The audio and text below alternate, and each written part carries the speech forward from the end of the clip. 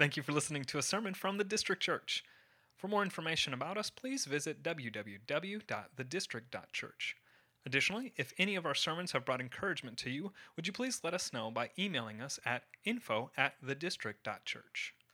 Amen. You guys can go ahead and have a seat. And if you have your Bibles, go ahead and grab them. We're going to be referencing a lot in Romans chapter 1, but we will also, pretty much throughout this next series, we will be all over the place in the Scriptures. And you'll see why as I kind of explain a little bit more of that. But just a couple of quick things. We are, as I said, starting a new series. We just finished up a series in John chapter 15 where we called it Abide. And one of the reasons why I bring that up is because throughout kind of the way we structure and the way we calendar our sermon series is you'll kind of see different rhythms that we do throughout the year. And so those rhythms are going to look like books of the Bible.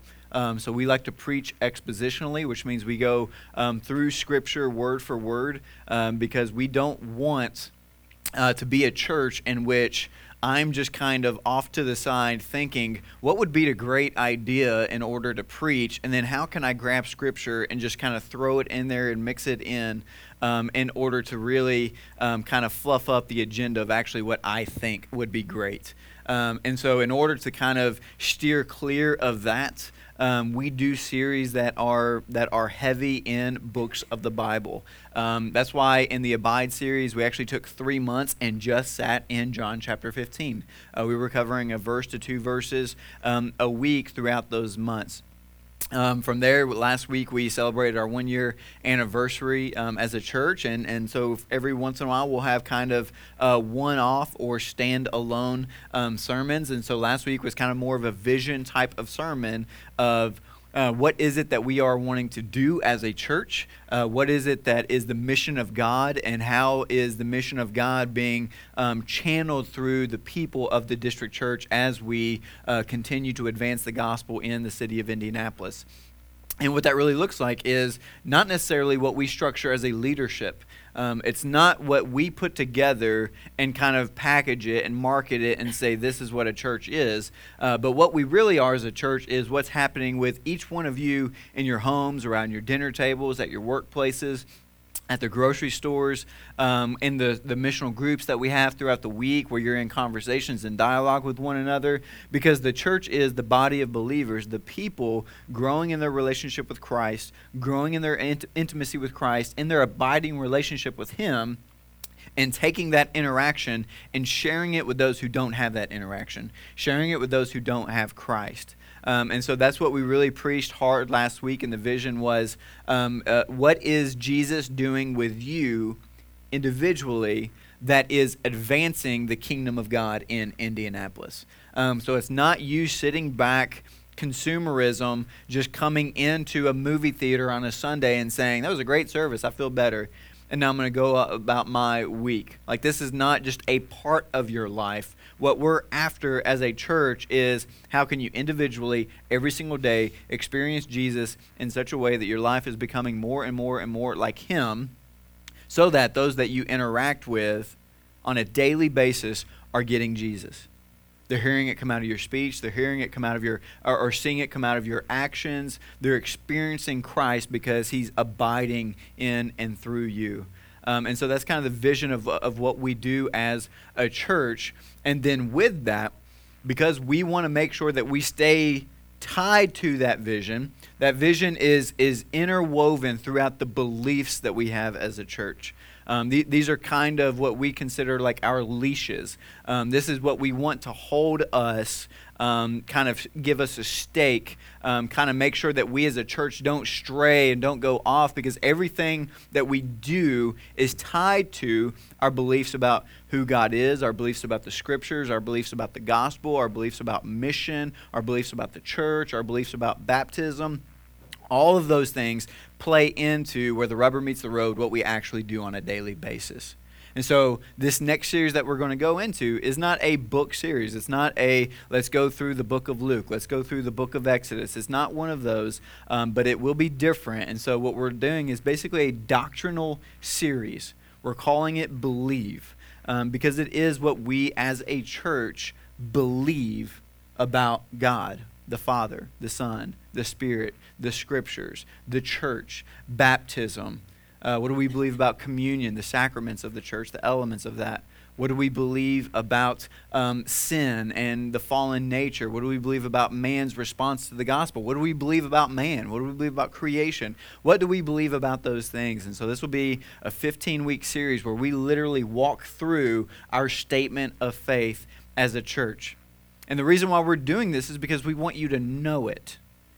We want you to have an understanding about where we land as a church so that it's not just us as a leadership making sure that we as a church are staying tied to what the Bible teaches, but that also you as the church, as the congregants, are also holding us accountable to say, hey, we believe this about the church philosophically. Why are we doing this when it doesn't seem to quite match up that way? We believe this about man as far as the creation of humans. Why then are we preaching on a series that might be something different than that? And so that's why we want to walk through this. If you could kind of think of it in terms of like just kind of walls. Like if you've got Scripture at the bottom, Scripture is teaching us things, and we want to dive into Scripture. Statement of faiths, you can call them articles of confessions, you can call them creeds, you can call them doctrinal statements, you can call them a lot of different things. But basically, they're the walls that keep us from being tossed to and fro, from being able to believe just any other type of doctrine that other people throw out there. Because again, we want to stay tied to the truth that is provided to us in the Scriptures. And what I mean by doctrine is basically, if you take the topic, what we're going to be covering today, the topic of God. Well, if I were to just take one verse in Scripture and say, out of that one verse, this is what I believe about God, although it might be true, it could still be incomplete if I don't see the totality of what Scripture teaches about that one specific topic. And so what a doctrine is taking one specific topic and looking from Genesis to Revelation and researching and studying everything, every verse that alludes to that specific topic. And once you gather all that information, it then begins to observe that information, then begins to interpret that information, and puts together a belief about that specific topic. And so that's why I say we're going to be all over the place, because we're going to be dealing with, especially today, the hardest topic, I believe, is just who is God, and barely going to be scratching the surface on that one. I mean, our entire life is barely scratching the surface on who is God. But we're going to be all over the place, because we're literally looking at everything that Scripture, not today, everything in Scripture, but in the doctrinal statements, we're looking about everything in Scripture that speaks to a specific topic. And so we'll have resources for you guys as well throughout this series, different articles, different confessions, different creeds. We're not saying the statement of faith provided by the district church is the all-in-all, perfect, holy, and righteous statement of faith that is out there, because it was gathered about by our elders and said, this is what we believe as a church. Now, we did not sit in a room and just amongst the three of us come together and say, okay, God, what do we believe about God? No, we took resources. We took resources from the Apostles' Creed. We took resources from the Nicene Creed. We took resources from the Articles of Confession from the Gospel Coalition. We took resources from 9 Marks. We took resources from partner churches that are within our networks. We took a lot of those resources and kind of together gathered them, and in a lot of ways just contextualized some of the language and verbiage that's used in order to fit more of our context here in Indianapolis. And we put together a statement of faith. And through that statement of faith, this is what grounds us as a church to making sure that we're staying true to what the Scriptures are teaching, not what Dwayne or Josh or Jeremy or Aaron or anyone else wants to put before you and say, this is a great idea. Let's do this. Let's believe this. Let's trust this. We don't want that. We want you guys to always see and be tied to a statement of faith. And so that's all it is. It's a collection of statements that seek to reveal what we believe through faith. Statement of faith finds its statements in the apostles' teaching and contains essential Christian doctrines that we saw in Scripture. A lot of the New Testament are even themselves statements of faith about the Old Testament.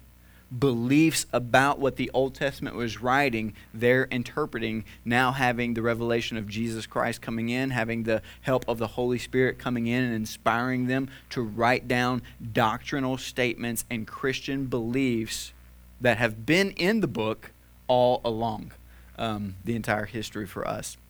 And so this is our own collection of what that is. And so today, and you can see this on our website. If you go to the resources on our website, you'll see actually more the about section. You'll see our beliefs on that. You can click on that, and you'll see each one of the statement of faith, each one of the elements within the statement of faith.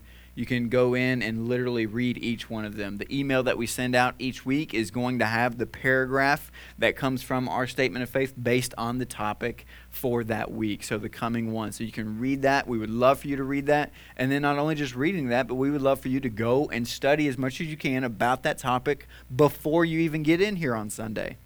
And then even in some of our discussions throughout our missional groups, we would love for you to even pull kind of aside and have discussions about some of these things, especially if you find at times you might disagree.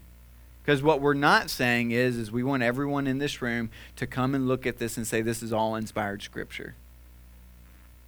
Now, we'll say 90% of it is coming directly from just scriptural quotes. And so those things you have to agree with. I'm just going to put that out there. But the things, whether it's ways that we worded things, you have the freedom to disagree, but come and talk to us about that. Come and ask us, why did we word it the way that we worded it, and so forth, especially if you just find confusion within it.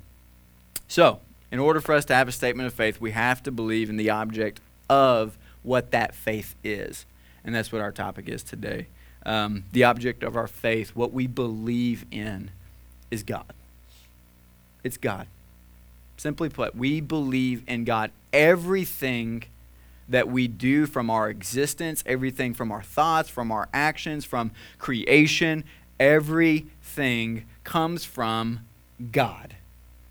And so that's where we got to start. In order to walk through a statement of faith, we have to begin with God. And so really the two questions that I'm going to answer today is, how do we know God exists?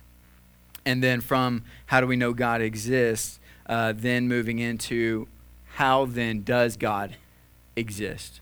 How do we know he exists, and how does he exist? In what type of form does God exist? And we'll be talking about the Trinity when we get to that point. But just dealing with the idea of how do we know that God exists. Some of these concepts are going to be straight from Scripture. Some of these ideas are going to come from secularism that is pulling from trying to kind of logically think around scriptural thoughts.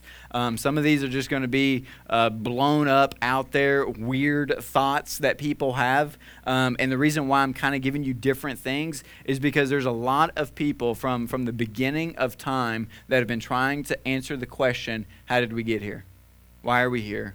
Why do we exist? And they're trying to make sense of it. They're trying to make sense of why do we have consciences? Why are we different than animals in that sense? Why does it look like there's design in the world? Why is there also chaos within the world? So everyone's trying to answer that question, where do we come from?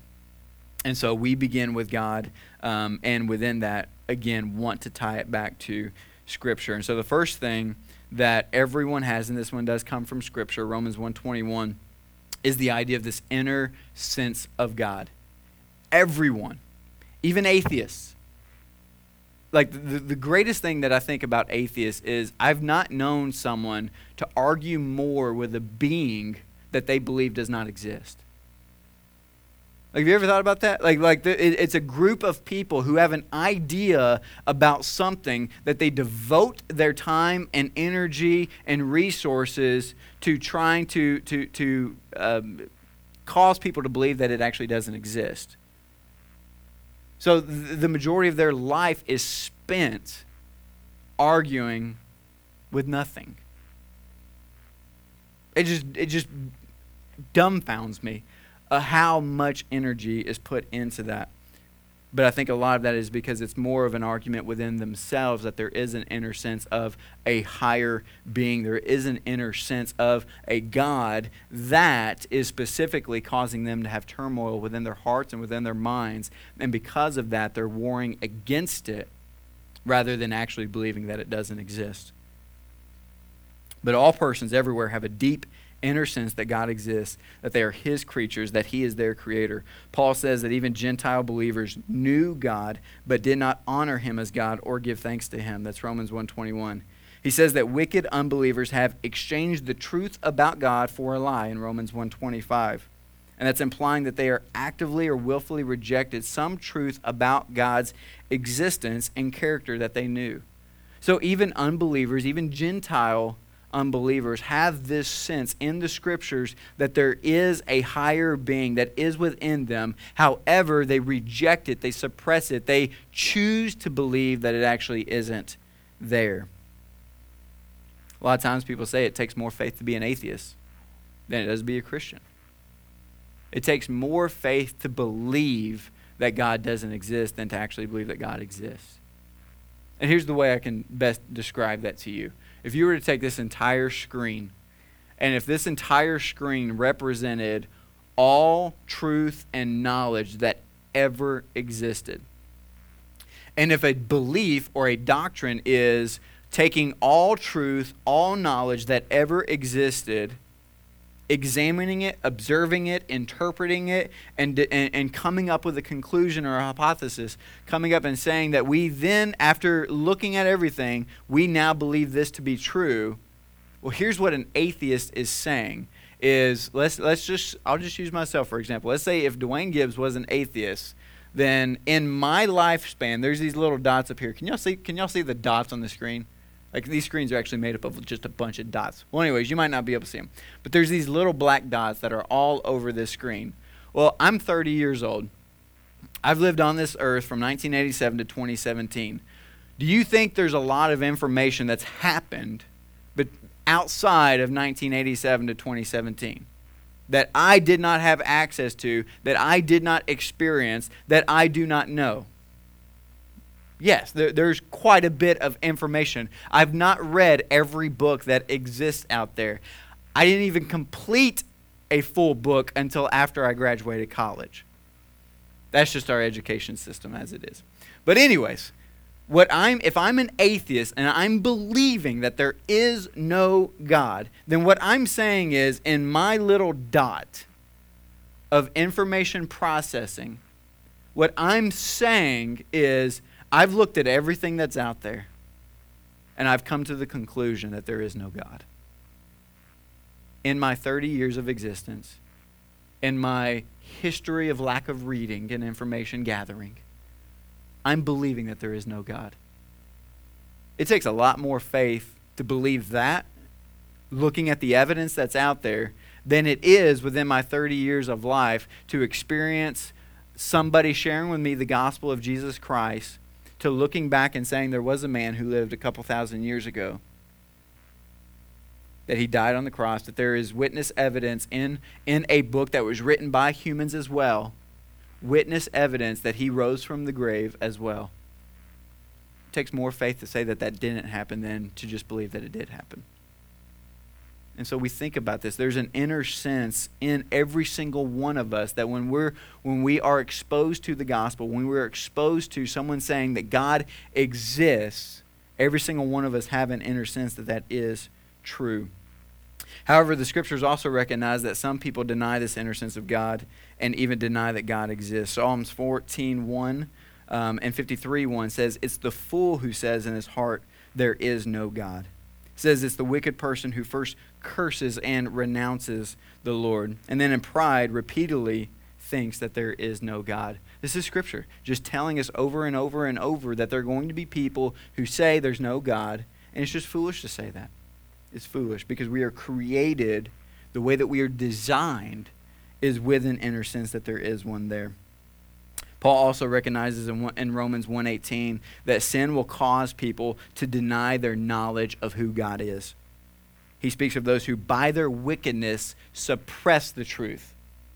So when we're having conversations with people and they're not willing to come over to our side when it comes to the existence of God, when it comes to the truths of the gospel, when it comes to believing that Scripture is without error, the issue isn't just the fact that we are not good at defending the faith. The issue is not the fact that we are not crafty enough in the way in which we share with them the good news. We are not messing it up. The issue is the fact that we're in a sinful world, and what sin is actively doing is causing people to look at the truth that is presented to them and to look at it and say, nope, I don't want it. I don't want it.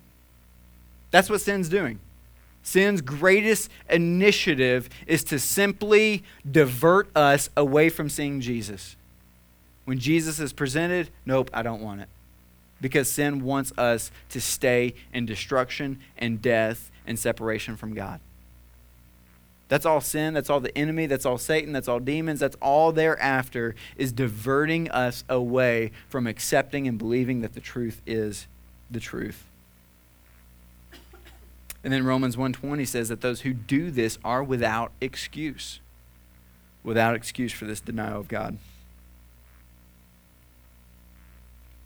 The other side of it, that's anybody. Anybody and everybody have this inner sense that God exists. For believers in the life of a Christian, this inner awareness of God becomes stronger and stronger and more distinct the more that we continue to grow in the relationship with Jesus. Because let's be real. Just because you became a believer at one point does not mean that you will never go through seasons where you doubt that God exists, right? That you go through seasons that you doubt whether or not this thing's legit. That you go through seasons where you actually begin to look at the facts and you're like, okay, a book that was written within the span of a couple thousand years that had more than 40 authors, that are 66 books that were gathered by men and put together and form one Bible. Are you sure that they didn't get it wrong at some point? It takes faith to believe that God inspired and ordained and orchestrated that whole thing to pull off. So there are times that even as us as believers will doubt at times whether or not this is legit. But what continues to strengthen our faith, what continues to build up our faith, what continues to spur us on to seeing the truth and having it be revealed to us is the more and more and more that we press in and abide in Jesus and see Him for who He is. The more that we press into one another's lives and share the gospel with each other, the more that we grow in the gospel, the more that we have discussions about the gospel, the more that we see what Jesus accomplished for us continues to put away the sin that still entangles us. Every single day, in a lot of ways. And so there is a growing awareness that we as believers will have to the existence of God. We don't have to have every single question answered when we come to know Him. That's what faith is. Faith is believing that He is who He says He is, even though I might not necessarily think that He is, or that I still struggle at times that He is.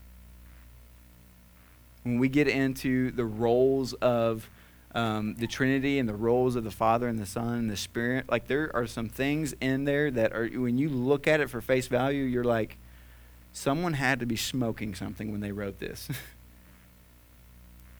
Because it's bizarre. It's out there. But it's foolish to sinners.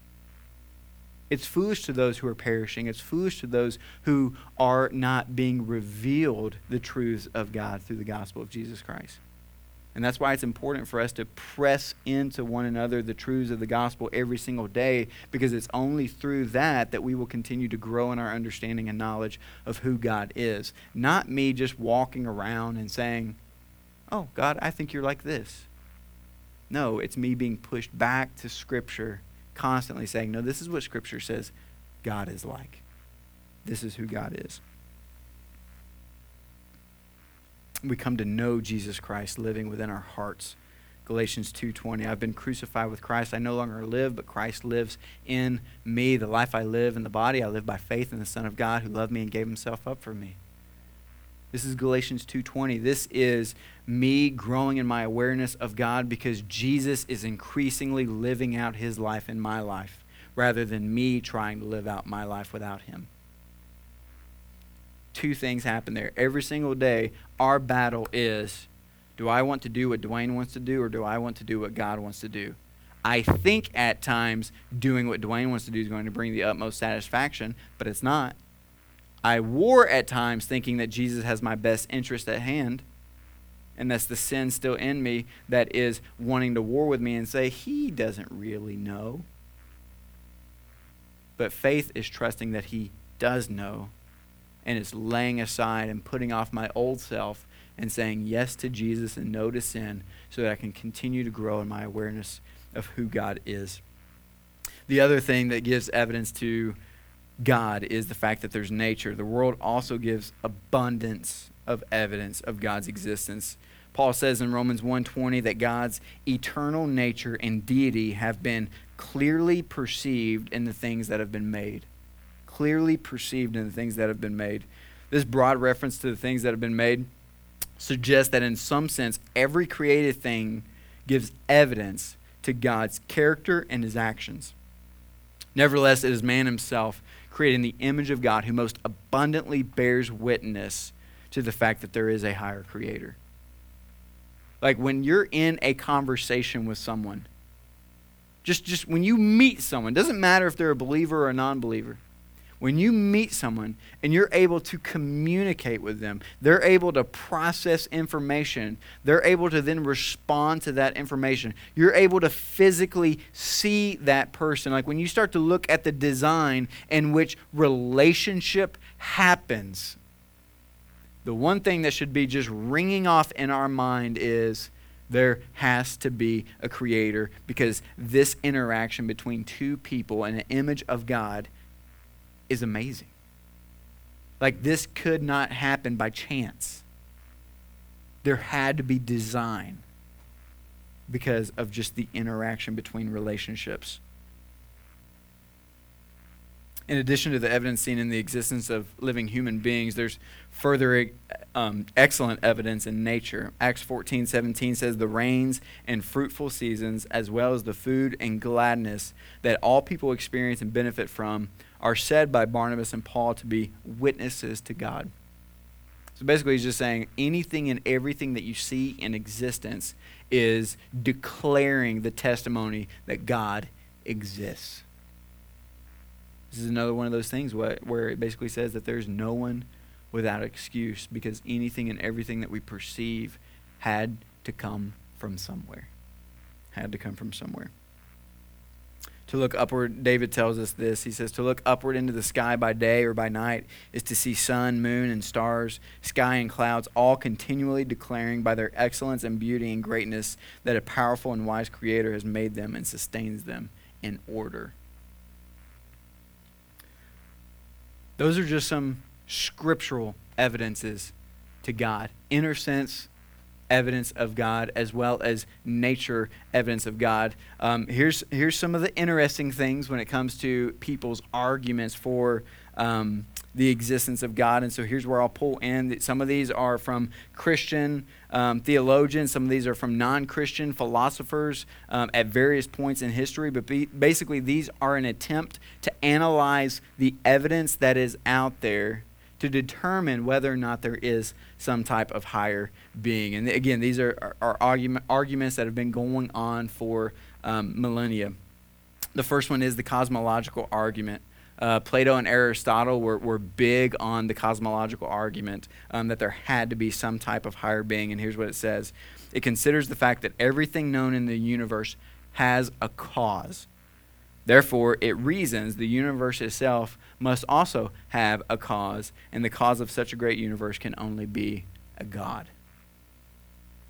Basically, their whole thing is cause and effect. If there's a cause, then there has to come from some type of thing that itself is a cause, a movement, an entity. So for everything to function and work the way that it is, the cause and effect there is the fact that there is or some type of God, cosmological argument. The next one is teleological argument, and it's really a subcategory of the first one. It focuses on the evidence of harmony and order and design in the universe, and it argues that its design gives evidence of an intelligent purpose. Greek word for telos means end or goal or purpose. Since the universe appears to be designed with a purpose, there must be an intelligent and purposeful God who created it to function this way. So they're just looking around. They're just looking around at creation, how things work together, how things flow, the fact that there is rain, that and this is where you're going to tell that I did not read in science class, but the fact that there is it precipitation, right, where it goes up and then it's in the clouds and then it comes down. Like there's system and order to that. Like that's not us creating that in order for that to happen. There's mitosis that happens, splitting of cells, right? Okay, splitting of cells. Like we did not think that up in order for that to happen. There's design and order there. And so they're just looking at the evidence that they found in Scripture. And this is what I love about science. I love the fact that science is only continuing to explain and prove what we've been saying in Scripture all along. Like right now, when it comes to life, and when I mean by life, I'm talking pro-life, I'm talking baby in the womb. Right now, science is more on our side than they've ever been in the history. Science is only going further and further and further into the life of a baby. At what point does life exist in conception? And they're only proving our own argument. The evidence and data that they are constantly going into finding is constantly coming back and just turning up results that are saying it's a human. It's a life form. To take it in any way would be murder. So like those types of arguments when it comes to science doesn't scare me. What scares me is more so when science just tries to go in and kind of recreate and do some unique things, but that's another story. The next one is the ontological argument. It begins with the idea of God, who is defined as a being greater than which nothing can be imagined. This one's kind of weird. It basically says, it argues that the characteristics of existence must belong to such a being, since it's greater to exist than not to exist. Basically, it says, if we can think of a being that exists outside of nothing, then because we can think of that, then there must be something there. That's basically what their argument is. It's an interesting argument. The next one is the moral argument. Because from man's sense of right and wrong and the need for justice to be done, it argues that there must be a God who is the source of right and wrong and who will someday mete out the justice of all people. Since we have moral consciousness, since we're able to walk up to somebody, and if you were to put a gun to someone's head, there's a sense of us watching that and saying that's not right. Has to mean that moral understanding comes from somewhere. It's not something that we just create within ourselves. The last one is the conscious argument. And this is really just a debate between the material and physical, kind of subjective awareness. Consciousness or subjective awareness is unlike anything we normally deal with in our material universe. This is kind of think Neo in the Matrix. Like you got Neo in the physical realm, but as soon as you kind of hook him up and take him into the conscious realm, like because there is a conscious realm, then there must be something that's outside of the physical realm, and so therefore there must be something outside of the universe. And then the only argument that they would say is there has to be some type of God. There has to be some type of being that is creating that idea of consciousness. Arguments from secular culture for our existence. These are more than likely what you're going to see on History Channel at different times if you love that. Just to say this, if you see anything, like just because it's on the History Channel does not mean that it's absolute truth. All right? Like it's, you got to remember, it's a business. The History Channel is a business. So just because they have a show about it doesn't mean that you need to like hook, line, and sinker, be like, this is exactly where our existence comes from. All right? So just be weary, especially even things that you see when they do their own Bible series and stuff. Just, they're about profit. Anyways. One is from secular culture is just that aliens are our gods. They literally say that they were out there, they sent probes to inhabitable planets, which then produced life. They say that basically we had a planet, it was an inhabitable planet, they sent a probe there was life, it flourished, and therefore our understanding of a god form or something out there is really just tied back to aliens from other planets. These are just arguments that I found. The next one is simulation hypothesis. Right. Basically, their understanding is our neurons are a cyber simulation hypothesis that runs by hacker gods. I'd go into that further, but I've never done drugs, so I lack the imagination to figure that one out. But these are just some understandings that are out there of people's charge to try to understand who God is and where we've come from. Only God, at the end of the day, can overcome our sin and enable us to be persuaded that he actually exists. Like, guys, at the end of the day, when it comes to you having a conversation with somebody and sharing with them God's existence, only God can be the one to reveal himself to that person in such a way that they were to look at you and say, I believe. I believe. So don't try to have to spend so much time figuring out the best way to win the argument. Just share the gospel. Just share the gospel. Just share the story of Jesus when it comes. Like if someone wants to come at you and just combat you on the existence of God, just say, well, this is what I've seen in Scripture. This is what I believe to be true in my life. This is what the story was shared to me, and I look at that. I mean, how many times have someone shared a story with you that you did not witness that story firsthand, but you believe that story to be true? Belief is no different here. I was not physically there at the resurrection of Jesus Christ. But John was. John ran to the tomb. John walked into the tomb. John saw the body not there anymore. John then saw Jesus when Jesus came and revealed himself to them in the last 40 days. John saw the scars. And John tells us in John that Jesus, that this is his testimony. In 1 John, as he's writing to the churches, as he's writing to his flock, his people that he's shepherding, he's telling them, from what I experienced, what I saw, what I touched with my hands, I ate with him. They weren't there. 1 John, 60 years removed from resurrection, they weren't there. But yet they believed because of the testimony of John. John sharing with them, this is what I saw. John sharing with them and us reading the statements that he recorded is no different than me just sharing with you a story that happened and you believing it to be true, even though you weren't there. But at the end of the day, only God can be the one to help us understand that. 2 Corinthians 4:4 we read, it says, the God of this world has blinded the minds of unbelievers.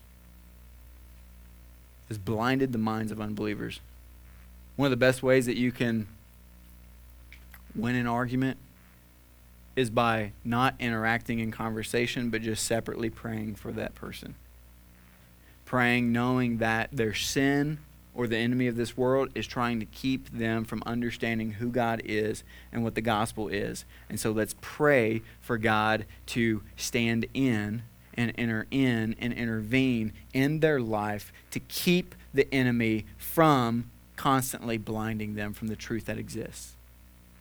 Pray for them. Pray for them.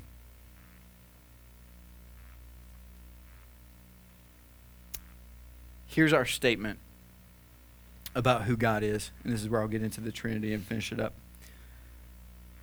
There's one God in three distinct persons, Father, Son, and Holy Spirit, co-existent, co-equal, and co-eternal. One God Father, Son, and Holy Spirit is the foundation of Christian faith and all of life.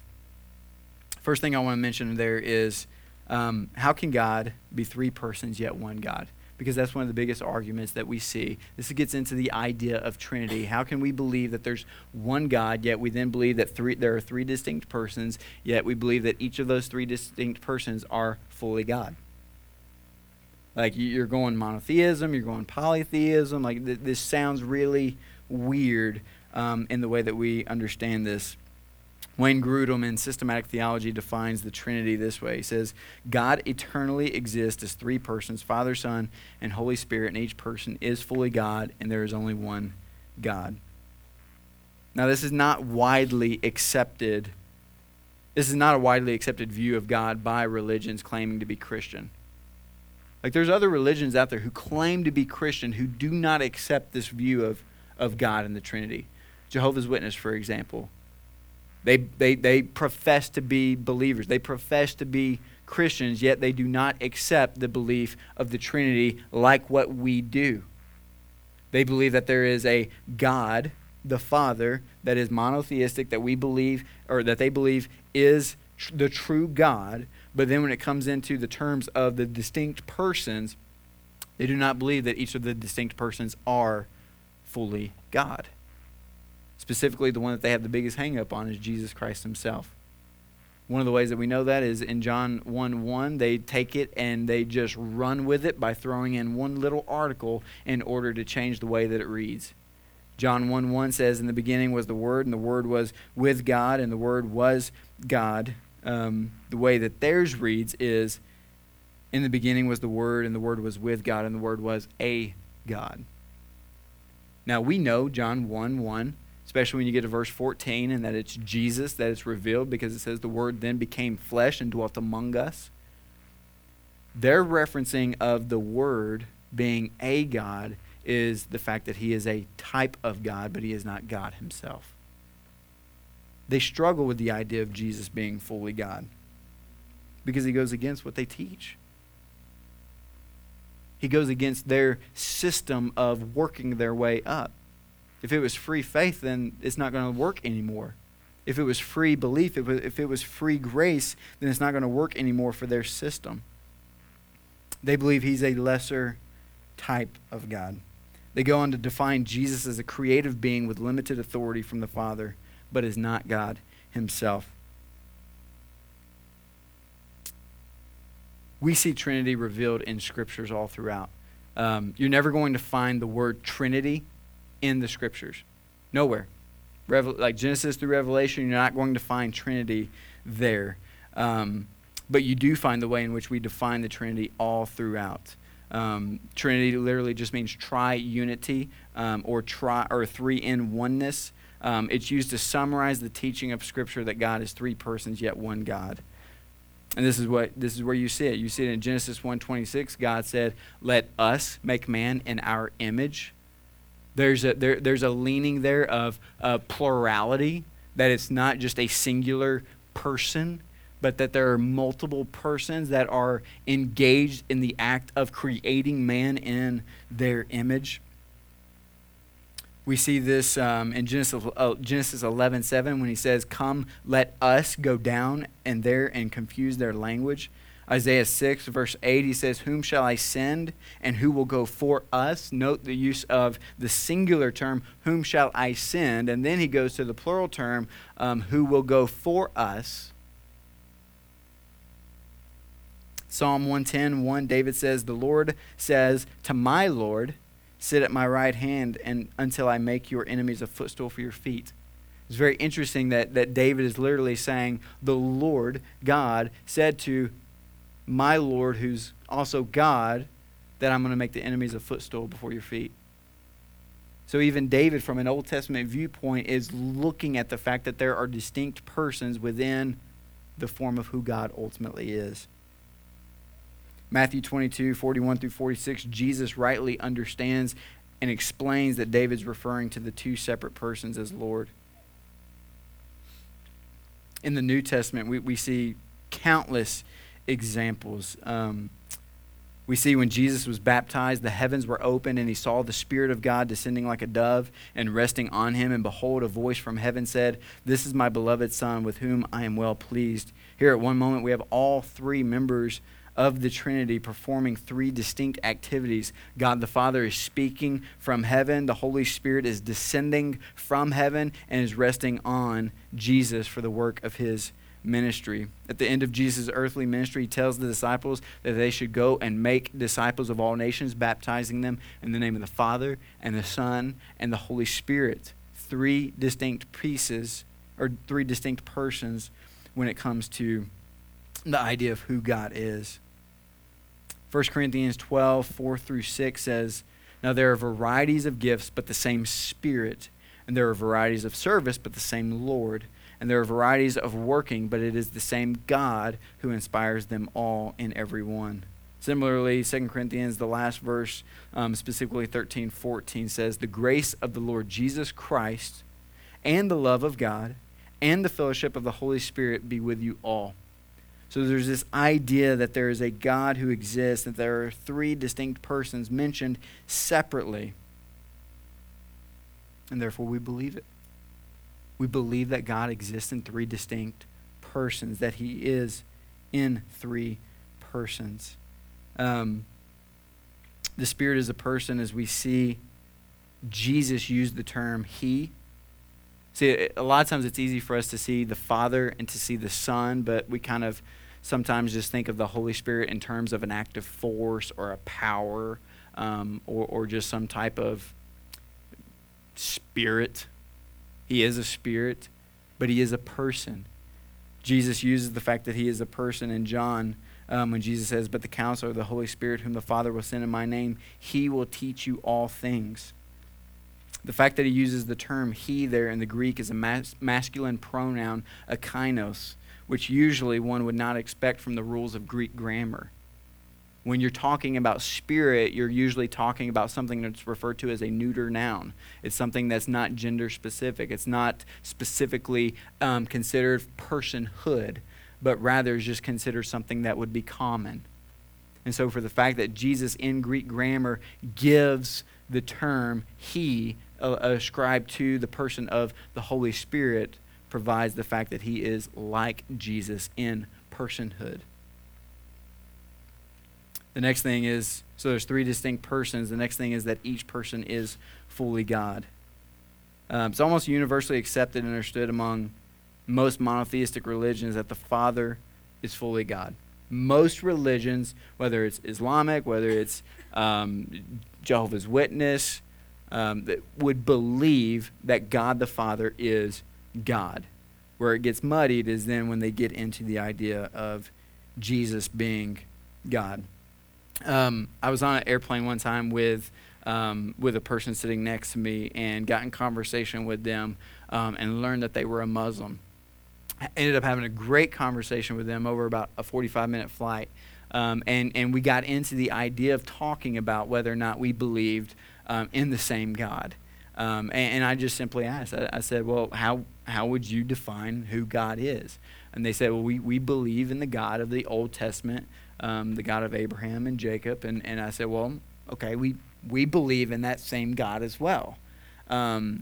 I said, but I still don't know that we actually believe in the same God, because we don't just refer to the God of the Old Testament, the Father, in a lot of ways as the only God. I said, well, where are you at with Jesus? And they said, well, we believe that Jesus is a prophet, was a good teacher. However, he's inferior to Muhammad. And I said, well, we believe Jesus to be God. I said, so if we believe Jesus to be God, do you then think that we believe in the same God? And they said, well, if you believe Jesus to be God, then we don't believe in the same God. I said, you're right, we don't. Just because we could land at the fact that we think the Father of the Old Testament, the Father of the New Testament, the Father who is God, just because we agree that he is God, but yet don't agree that Jesus is God, means that we actually don't believe in the same God. If you don't believe that the Holy Spirit is fully God, would then mean that we don't believe in the same God. Because to leave any of the persons of the Trinity out is to cease to believe in the right God, even though you're referencing the Father, who is also the true God. Up to this point, if the Bible only taught those two things, the fact that there is God who exists and the fact that God exists in three persons, most people could land there. It's when you then get to the last part that then says that all three persons are one God is where it really begins to kind of break down. And to be all honest with you, even with us, begins to kind of get muddied water, because there's nothing in creation that we can use to try to explain this. Like when we say God exists, yes. God exists in three persons, the Father, the Son, and the Holy Spirit. Yes, I agree. I get that. But then to go into the fact that all three persons are one God is where it begins to get hard. And the reason why it gets hard is if I were to tell you, well, let me back up. The reason why people have struggle with this is because they would say, well, each of those distinct persons that we're saying are God are really just manifestations of who God is. The Father is the manifestation of God at one point in history, and then he goes back. And then God wants at some point to come down, and he's the manifestation of Jesus. And then he goes back. And then there's the Holy Spirit who's sent, and then the Holy Spirit is a manifestation of God. But all three cannot necessarily interact at the same time and be fully God. And so what we're saying with that is they would look at me and say, okay, Dwayne, you are a father. I'm a father because of Ezra. I'm a son because of those two people over there. And then I'm a pastor because of all of you here. However, I'm not able to do each of those things specifically in oneness. I can act as a father at times, and I can act as a son at times, and I can act as a pastor at times, but I cannot differentiate those three into three different distinct persons. Does that make sense? Like there cannot be a father, Dwayne, who is separate than Dwayne the Son. Like there is the Father who is God and there is Jesus who is God, who are distinct persons. The Father is not Jesus. Dwayne the Father is Dwayne the Son. God the Father is not God the Son. This is where it begins to break down in our own understanding of how the Trinity actually works and functions, because we are saying and believing that they are one, yet they are absolutely distinct and separate persons. And the last thing that I want to just close out with here is don't try to create earthly analogies for something that only God can ultimately reveal. Like, I mean, you've probably heard a ton of different analogies out there for the idea of the Trinity, but each of them falls short. And I guess I shouldn't say you shouldn't use any of them. It's good at times to try. But the reality is the Trinity is unique to the fact that it's the Trinity. The relationship between the Father and the Son and the Holy Spirit as three distinct persons that are all fully God themselves is a unique thing that nothing on earth can be able to explain. People have tried. The egg, right? How many times have you heard the egg analogy for the Trinity? Has anybody heard that one before? You've got the shell, you've got the egg white, you've got the yolk, and they say they all three are an egg. I would say, well, if you just take the yolk out and set it over here to the side, would you look at the yolk and say that is an egg? No, it's an egg yolk. But if I were to pull Jesus to the side and say that is God, absolutely, I would say that is God. The egg cannot be the egg without all three things being in and of itself. As soon as you pull them and make them distinct, it's no longer an egg. It's parts of the egg. We do the same thing with, people have tried it with three-leaf clovers.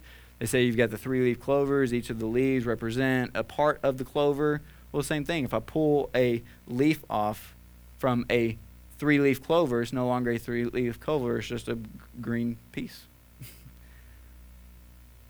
You cannot say that is a three-leaf clover anymore. It's a part of a three-leaf clover. Same thing with trees. People have tried doing the roots and the trunk and the branches. Like, it's still not going to work. It still breaks down. If you take the roots by themselves and just place them over here, no longer is it an oak tree. It's just a root from an oak tree. Any type of water. People have done the water one, the H2O one. You've got the water, you've got the ice, and you've got the mist, steam. Thank you. You've got the steam. Well, there is no just oneness of water. There is no absolute water. There are just three different forms of water. But they cannot, like, at no time can water itself in one form be fully steam. It falls apart. And so what we're trying to say is, at the end of the day, there is a uniqueness to the Trinity that is in of itself its own thing. And we're growing in our understanding of the Trinity, but the primary way in which we're growing in understanding of the Trinity is not just meant to try to explain the Trinity to other people, but rather reveal to other people the actions and characteristics of what the Trinity is doing. What's the Father doing? What's the Son doing? What's the Holy Spirit doing? What is their character? How are they loving? How are they mutually communicating with one another? How are they then sharing that communication with us? How are they loving and serving one another? How are they submitting to one another? How are they interacting in community with one another? That then is exposing the way in which we interact in community with one another. That's what we really need to be spending our time with, which is what we're going to do over the next 3 weeks. Next week, we'll talk about the Father. Next week after that, we'll talk about the Son. The next week after that, we'll talk about the Holy Spirit. We're going to talk about each of their distinct roles, their actions, their characteristics, how they function, what their purpose and mission is, and how it then also makes them God themselves. I know this one today was very academic. It was not necessarily very preachy. That's okay at times. Some of this series might come across preachy, and other times it might just come across like I am in a classroom. And that's all right. It's all right. Not everything is meant to just be an emotional presence trying to pull it out of you. There are times where we just want to give you information about who God is and what He's doing and how He exists. And then we'll let God be the one to begin to navigate that into your minds and in your hearts as the gospel begins to just be stirred up in who you are. So we're going to enter into a time of communion here.